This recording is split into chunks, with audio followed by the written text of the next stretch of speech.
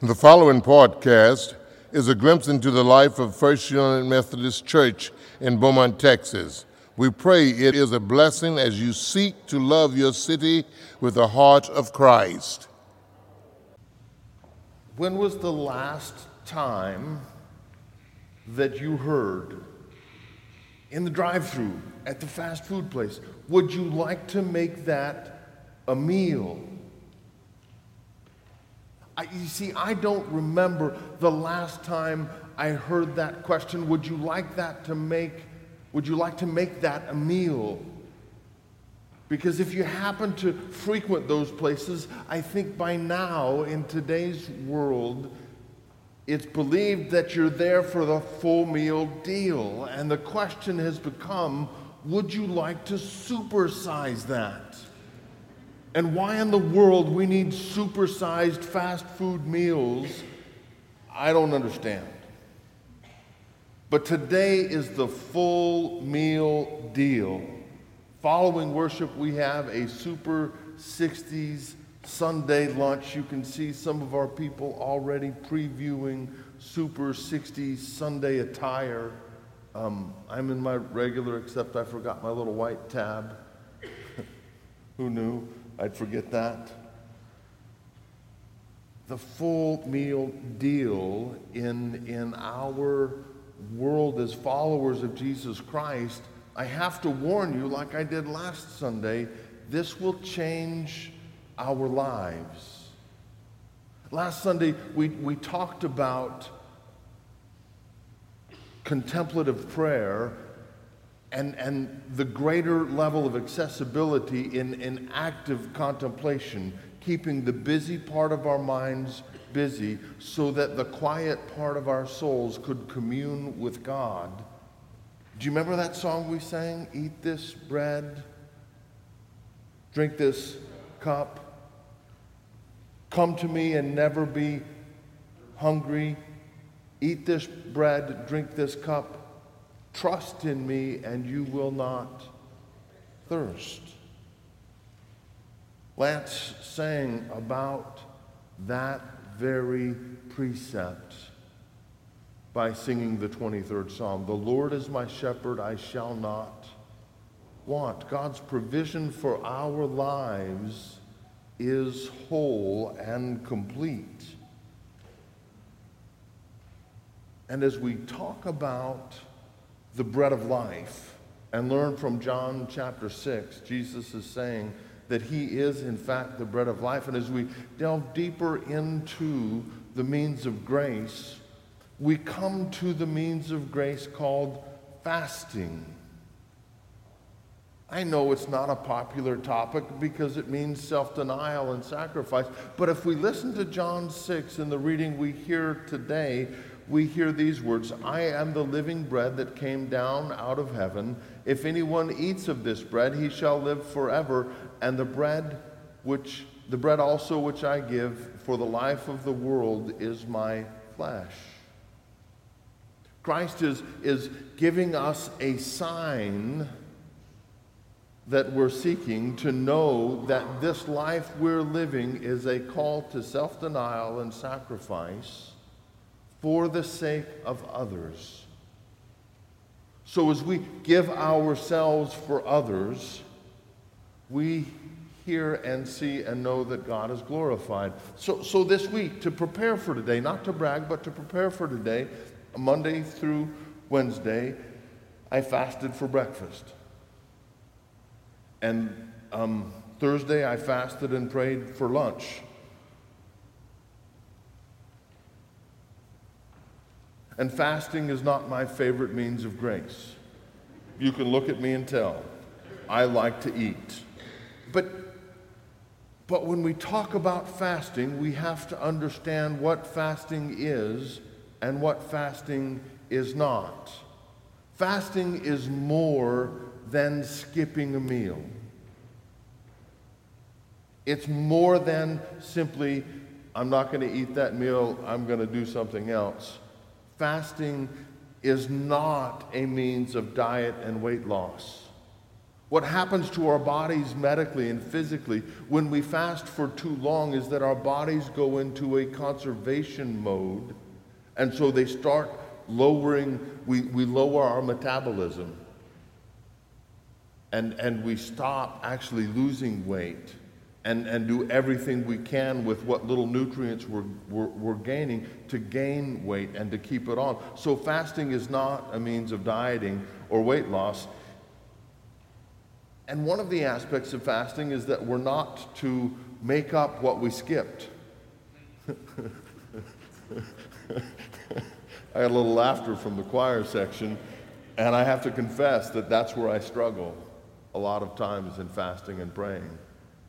One time with students, I was invited to go on a 30-hour famine where from noon Friday to the evening meal on Saturday, we fasted and prayed.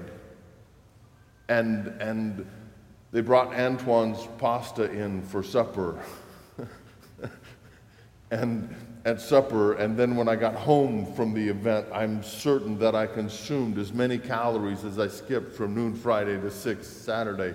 And that's not a faithful or a fruitful fast. So it's better to divide fasts up into smaller portions. The other thing is that sometimes there are medical reasons that one should not fast. And if you live with those, then don't fast from food. But you might fast from television, a particular favorite television show. And here's the thing about not making up the calories that we skipped in a meal. It means not recording on your DVR that show that you skipped and then not binge watching it on Netflix or Hulu or any of those other places that if you're going to fast from a TV show, let that episode go. Fasting sometimes is simply not having snacks between the normal meal times in our day. So that as we finish our evening meal, we keep fast and vigil through the night, and in the morning, what do we have? Break fast. Yeah, somebody said it right. We break fast with the first meal of the day. And in many monastic traditions, the first meal that they celebrate is the family meal at the family table before they go eat breakfast. The other thing about fasting and praying is that fasting is always accompanied by praying. We should not just skip a meal because it's more convenient to keep on with the regular busyness of our day. When we fast, we should take time to pray. They go hand in hand. And fasting is actually preparing for the feast. Now, that's not like skipping breakfast on Thanksgiving Day, so there's room for more goodies at that table. It's preparing particularly for the Eucharistic feast.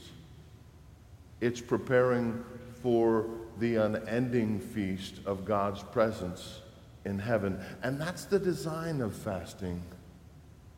Christ again says, "Come to me. Come to me, all who are hungry.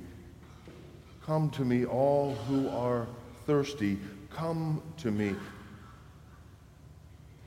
And we might ask, the relevant place of fasting is in our faith practice today, but Jesus said in the Sermon on the Mount, when you fast, not if, when.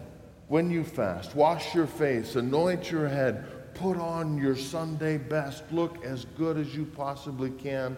Don't go around all hungry, sad-faced, expecting people to say, "Are you fasting today?" And then when Jesus fasted, as he prepared for his ministry, at the end of that fast, he was tempted by the tempter to turn stones into bread. And what he said there was quoting Scripture, "We do not live by bread alone." And the rest of that is, "but by every word that proceeds from the mouth of God." And the way I hear that this morning is that we are more than we eat. We are more than we consume as a people. We are who God creates in us, even when we are dependent upon God's presence for our sustenance. John Wesley, the founder of Methodism, asked all of his preachers, and to this day, we are all asked, question number 16, will you recommend fasting or abstinence, both by precept and example? You see, what happens when we fast is that our clarity becomes even more clearer, and we can see the path before us to follow Christ and to be in ministry with all the world. When we fast as a regular part of our rhythm becomes truer. And when we fast, we rest alone in God's presence for all that we need beyond what we can procure for ourselves. We acknowledge our dependence as creatures upon the Creator. Now you might say, whenever I fast, all I can think about is food, Pastor John. And yeah, that's about right. And when I try to quiet myself to pray, all I can think about is my to-do list. Yeah, that's about right. Embrace those thoughts and move past them and move through them. Stephanie Evelyn McKellar wrote this past week in the Missional Wisdom Foundation, if you stop every time you make a mistake, you'll only practice stopping. And God's call upon our lives in the midst of mistakes, in the midst of false starts, is to keep practicing our faith. And the full meal deal for our faith includes praying, searching of Scripture, keeping the feast, conversing with one another, and keeping fast and vigil with Christ. Shall we pray? You alone sustain us, O God, through the practices that you have taught us and the practices that we keep. So fill us this day with your very presence, that we might know the joy that is eternal life here and now. In the name of the Father, and of the Son, and of the Holy Spirit, and all God's people said, Amen. Thank you for listening to our podcast. If you would like more information, please visit our website at www.lovebeaumont.com.